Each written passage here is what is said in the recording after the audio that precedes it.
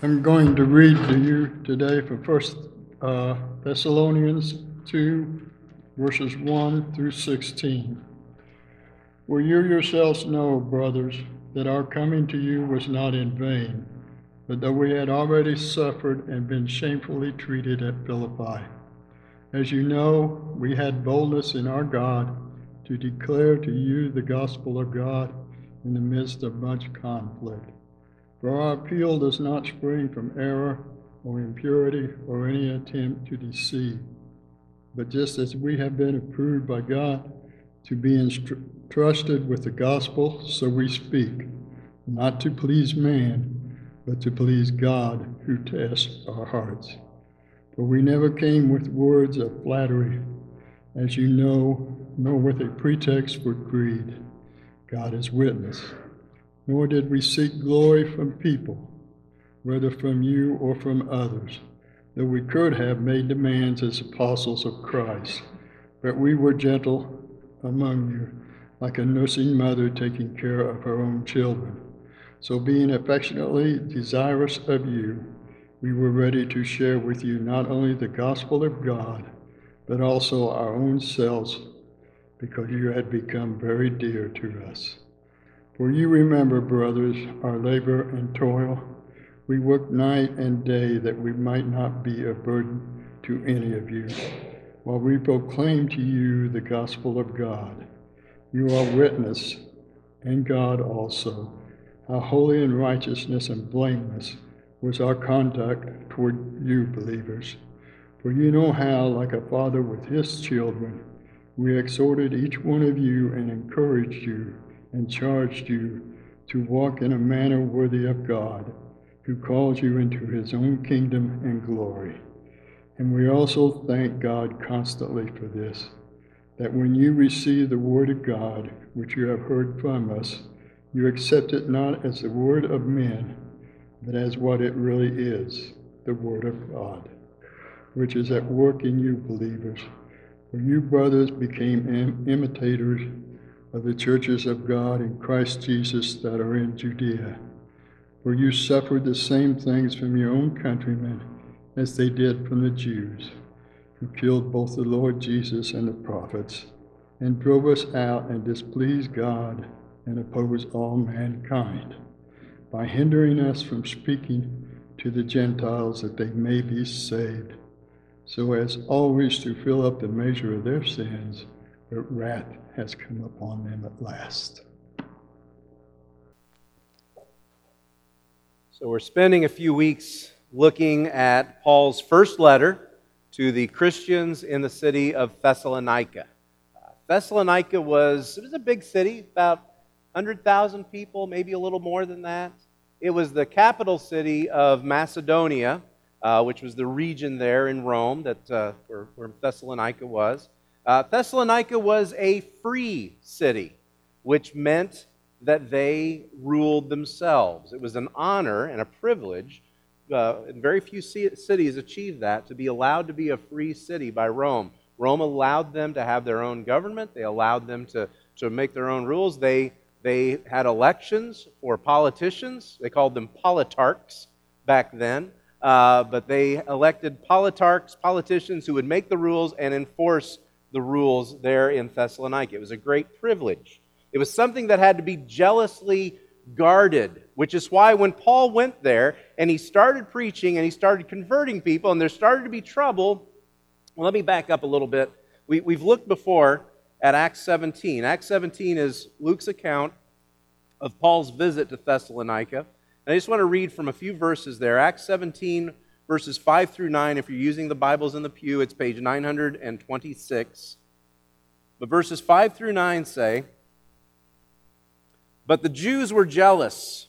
That's the Jews that were in Thessalonica. "They were jealous, and taking some wicked men of the rabble, they formed a mob and set the city in an uproar and attacked the house of Jason." Jason was one of the leaders of the church there in Thessalonica. "They attacked the house of Jason, seeking to bring them out to the crowd. And when they could not find them," that is the apostles, "they dragged Jason and some of the other brothers before the city officials, shouting, 'These men who have turned the world upside down have come here also.' And Jason has received them, and they are all acting against the decrees of Caesar, saying that there is another king, Jesus.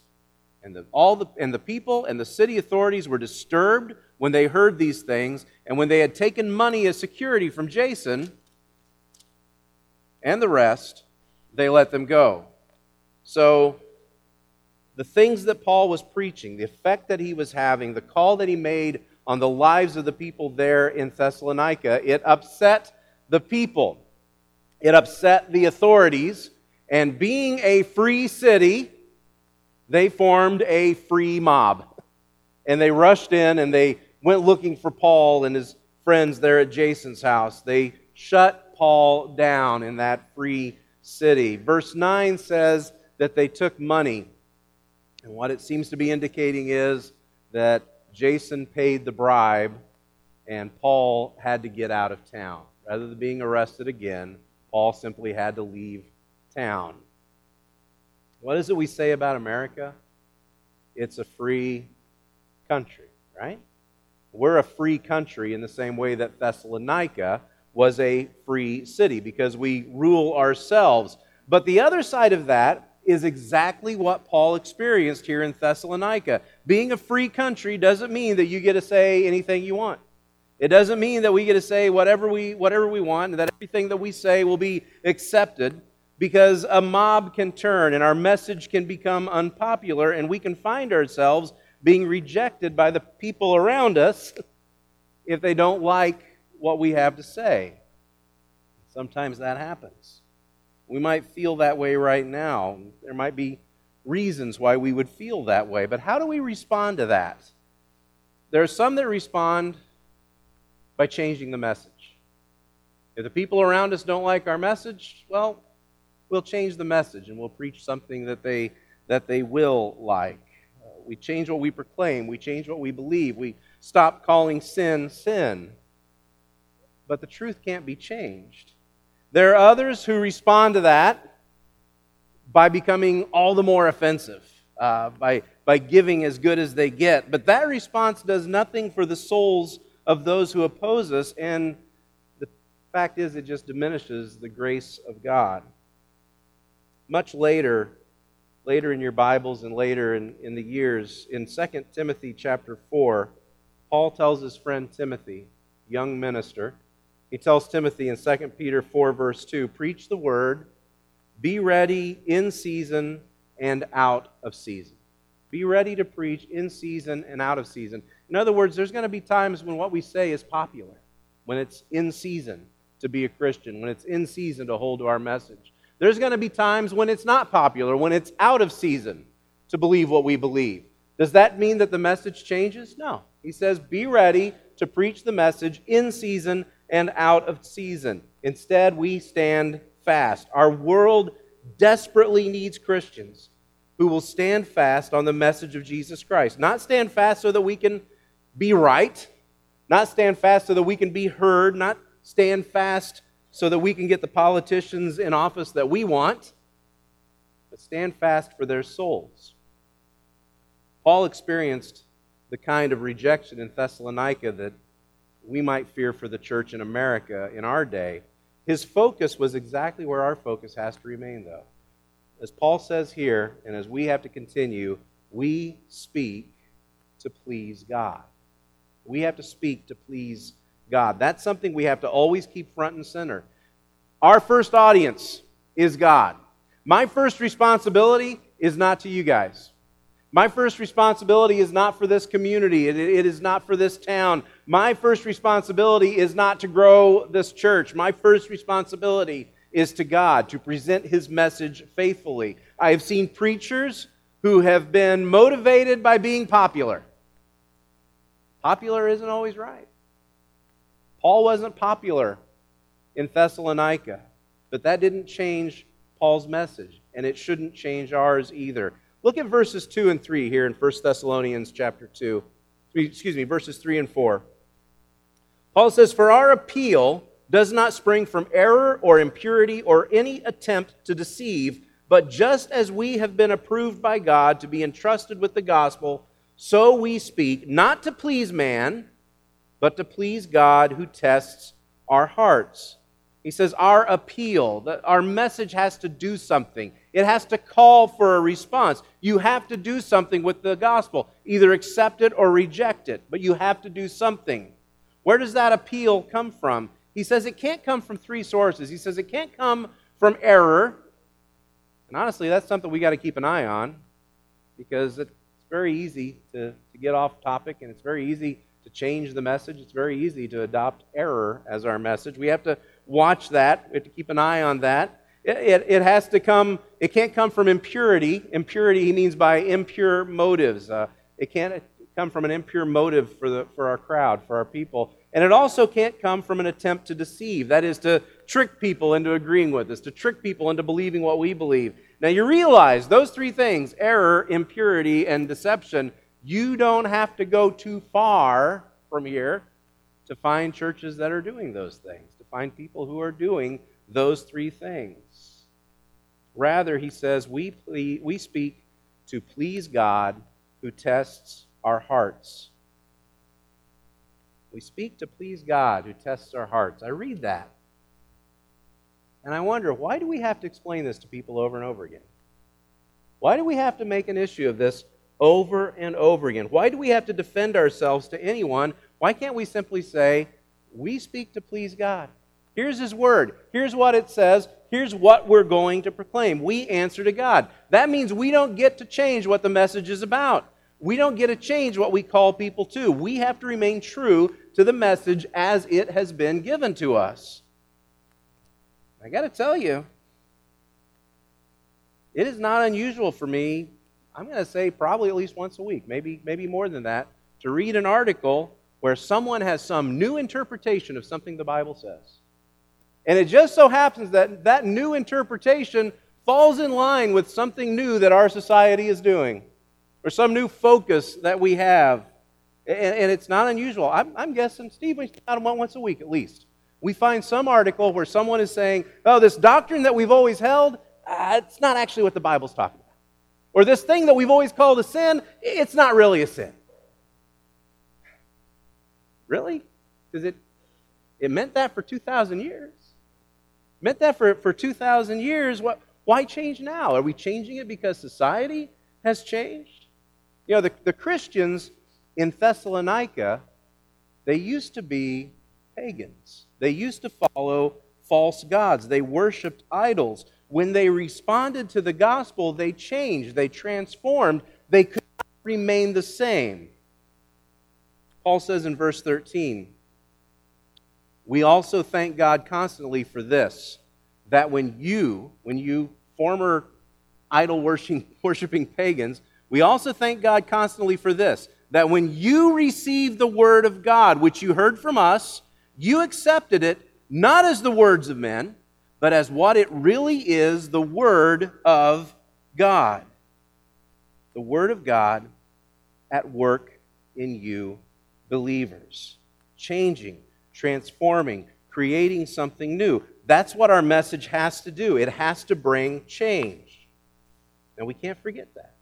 We also can't forget that while we speak to please God rather than people, we also have to remember that we speak with gentleness. You know, you look at Acts chapter 17. Paul and Silas visit Thessalonica. What kind of reception did they receive? They did not receive a warm reception. You know, they didn't receive a friendly reception. In fact, they were charged with disturbing the peace. And the response of disturbing the peace was that the Thessalonians formed a mob and they ran them out of town. But Paul was the one who was disturbing the peace. And what you have to understand is the peace of Rome, the Pax Romana. The peace of Rome stated that you will be at peace, you will keep your mouth shut, you will do what we tell you to do, and you won't say anything that opposes what Rome says. That is the peace of Rome. It was an enforced peace. Well, Paul and Silas were disturbing that. And so the crowd forms a mob. They gather up these people. I love the words that they use, that he uses here when he describes it. He says in Acts 17, the people were jealous, they were wicked, they got together the rabble. I love that. In a town like Thessalonica, they knew who the rabble was. How many of you know who the rabble is around here? Anyway, you don't need to know who the rabble is. We can tell who the rabble is. But they formed a mob, and they set the city in an uproar. But Paul was the one who was disturbing the peace. That's how the city reacted to Paul's message. That's the reception that Paul received. There are times in our free country when we might feel like we have the same reception, but hear me, that does not give us the right to become a rabble. That does not give us the right to form a mob. That does not give us the right to respond with wickedness or with an uproar. How did Paul respond to those who opposed his message? In verse 7, he says, "But we were gentle among you like a nursing mother taking care of her own children." Paul uses the example of a nursing mother to express his gentleness. I've never been a nursing mother. I've just been a father. But what I can tell you that I know is that nursing mothers give of themselves, don't they? They give of themselves. Nursing mothers produce what their babies need, right? They only produce something that the baby needs. They would not produce something that is harmful to the baby. Have I got that right? Right? Yeah, that's the way it works.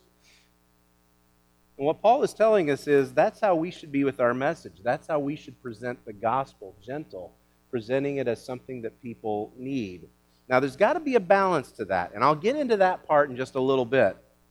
But a great amount of the confrontation and condemnation that I see and hear from Christians doesn't look like this. It doesn't look a thing like gentle, like a nursing mother. You know, on any given day, I can, again, read articles from Christians opposing things that are happening in society.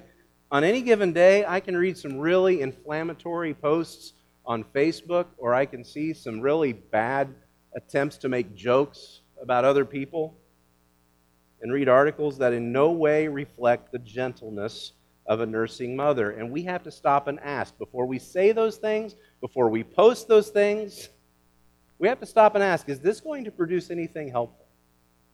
Is this in any way going to produce anything gentle? Or is this going to be harmful? What you and I have to keep in mind is that a lot of these issues where we feel confronted today are coming from people who are broken. They are coming from people who are hurting. Those people are not our enemies. Paul says the way that he met the Thessalonians. He says in verse 8, this is how Paul met the Thessalonians. He said, "So being affectionately desirous." You see that? Verse 8? "So being affectionately desirous of you." Now I want you to think about those two words, affectionately desirous. These people were idolaters when Paul met them. They worshiped false gods. More often than not, worship of those idols, worship of those false gods involved sexual immorality that I'm not even going to begin to cover today. But as far as your brain will go even further. That's what worship of these false gods involved. They also involved drug use in their worship of their false gods. But even then, Paul says we were affectionately desirous of you. He was affectionately desirous of them in his presentation of the gospel with gentleness. He goes on there in verse 8. He says, "So being affectionately desirous of you, we were ready to share with you not only the gospel of God, but also our own selves, because you had become very dear to us." Kind of sounds like what Paul writes in Romans chapter 5, verse 8, when he says of Jesus, "While we were still sinners, Christ died for us." Now, if that's how God treated us while we were opposed to him, how dare we treat anyone with anything less than that and call it good news? We can't do that. We speak to please God. We also speak with gentleness. But we can't lose sight that we also speak to provoke a response. The opposition that Paul faced in Thessalonica, if you notice there in Acts chapter 17, the opposition that he faced began with the Jews. And I want you to hear that. The opposition that Paul faced began with the people of God. And far too often that is still true. It's not the world that's criticizing us. It's not the world that's condemning us. In fact, the majority of people outside of the church couldn't care less what we say, couldn't care less what we believe. It's other Christians. And you look at what the result was in verses 14 through 16 here. Paul says, "For you, brothers, became imitators of the churches of God." There's that word, imitator again. "You became imitators of the churches of God in Christ Jesus that are in Judea. For you suffered the same kind of things from your own countrymen as they did from the Jews, who killed both the Lord Jesus and the prophets and drove us out and displeased God and opposed all mankind by hindering us from speaking to the Gentiles that they might be saved, so as always to fill up the measure of their sins. But wrath has come upon them." They were working, these people that were opposed to Paul's message, they were working to hinder the salvation of these other people. They were working to hinder the response to the message that Paul preached. We can't lose sight that the goal of our message, the goal is salvation. The goal is a response. Again, back in verses 11 and 12, Paul says, "For you know how, like a father with his children, we exhorted each one of you and encouraged you and charged you to walk in a manner worthy of God, who calls you into his own kingdom and glory." You see what Paul's doing here? In the previous section, he talked about how we were like nursing mothers among you, gentle like a nursing mother. But here he says we were like fathers. He says in verse 11 there, "For how you know how, like a father with his children, we exhorted each one of you and encouraged you and charged you to walk in a manner worthy of God." Let me ask you, is there a difference between mom and dad? Mom and dad both love you, right? But there's a difference between mom and dad, right? There's a difference between the way they raise you. There's a difference between the way they encourage you. There's a difference in the way that they discipline you. And if I could just put it simply, what Paul is saying here when he says we were gentle among you like a nursing mother and then we were like fathers to you, I think what I would say is mothers put the best into you and fathers try to get the best out of you. Would you agree with that? Mothers put the best into you, fathers try to get the best out of you. And he expresses that in verse 12 with 3 words. He says, "We exhorted you, we encouraged you, and we charged you." Those 3 words work together to draw us to make a commitment, to draw us to keep a commitment. Exhort, it's not a word we use a lot, but exhort means to instruct on a particular line of conduct or a particular line of behavior. And that's what he says we did as a father. We instructed you on a particular line of conduct. I think about fathers out in the backyard with their sons, teaching them to throw that perfect spiral in the football, and teaching them over and over again to do that. My dad even did that with me, believe it or not. Look at how well it worked. I was a good student of that. But they teach you how to throw that perfect spiral over and over again. That's exhorting, teaching you how to deal with certain situations, teaching you how to behave and how to behave properly. And then there's encouragement. And encouragement is there encouraging them to the finish line, encouraging them to the goal line. Encourage is that call to continue the course. And then he says, "And we charged you to walk in a manner worthy of God." That is a call for a decision, a call for a commitment. And that's what people desperately need. And yet this world today, everything in this world tells them you don't have to make a commitment. Everything in this world says you don't have to commit, you don't have to change, you don't have to choose. Just do what feels right, do what makes you happy. If it makes you happy, then it's fine. Paul told Timothy in 2 Timothy chapter 4, verse 2, "Preach the word, be ready, in season and out of season." In other words, there are going to be times when what we have to say is not in season, when what we have to say is not popular. We don't change the message in those times, though. In fact, I want to read 2 Timothy chapter 4. I want to read the first 5 verses. I find it really interesting, and maybe I'm the only one that does, but 1 Thessalonians is probably Paul's first letter. 2 Timothy is Paul's last letter, written decades apart, long time apart, and yet there's a consistency to this message. There's consistency to what he says. In 2 Timothy chapter 4, verse 1, Paul says, "I charge you in the presence of God and of Christ Jesus, who is the judge, who is to judge the living and the dead, and by his appearing and his kingdom, preach the word. Be ready in season and out of season, reprove, rebuke, and exhort." There's that word exhort again. "With complete patience," there's that gentleness there, with complete patience and teaching. For the time is coming. Imagine this. Imagine what he's talking about here. The time is coming when people will not endure sound teaching. The time is coming when people will not endure sound teaching, but having itching ears, they will accumulate for themselves teachers to suit their own passions, and will turn away from listening to the truth and wander off into myths. Can you imagine days like that? What does he say? As for you, always be sober-minded, endure suffering, do the work of an evangelist, fulfill your ministry.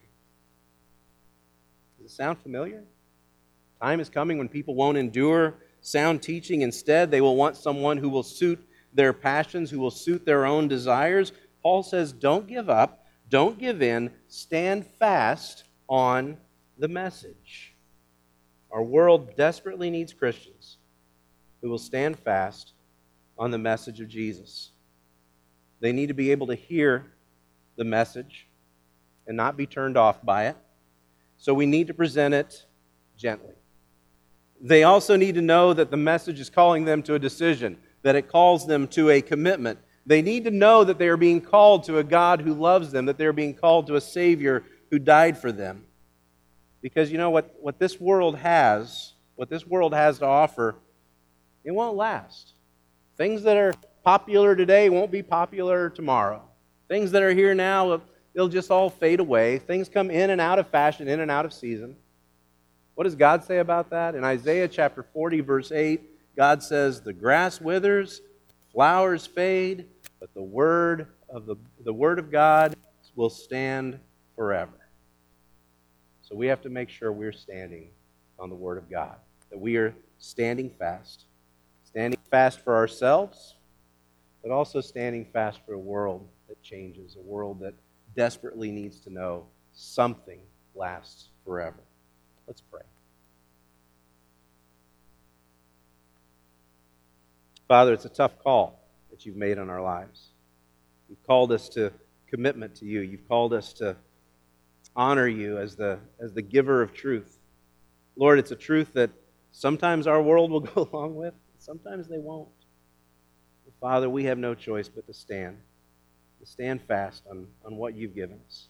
Father, we pray for the strength that we need every day to do that. Father, I pray also just for those that will speak that truth and that will carry that truth. Those will stay away from error or stay away from that impurity and stay away from that deception. But Father, that we will stand fast on your truth.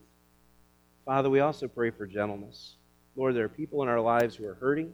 There are people in our lives who desperately need to know not only the call that you have, but also the love that you have for them.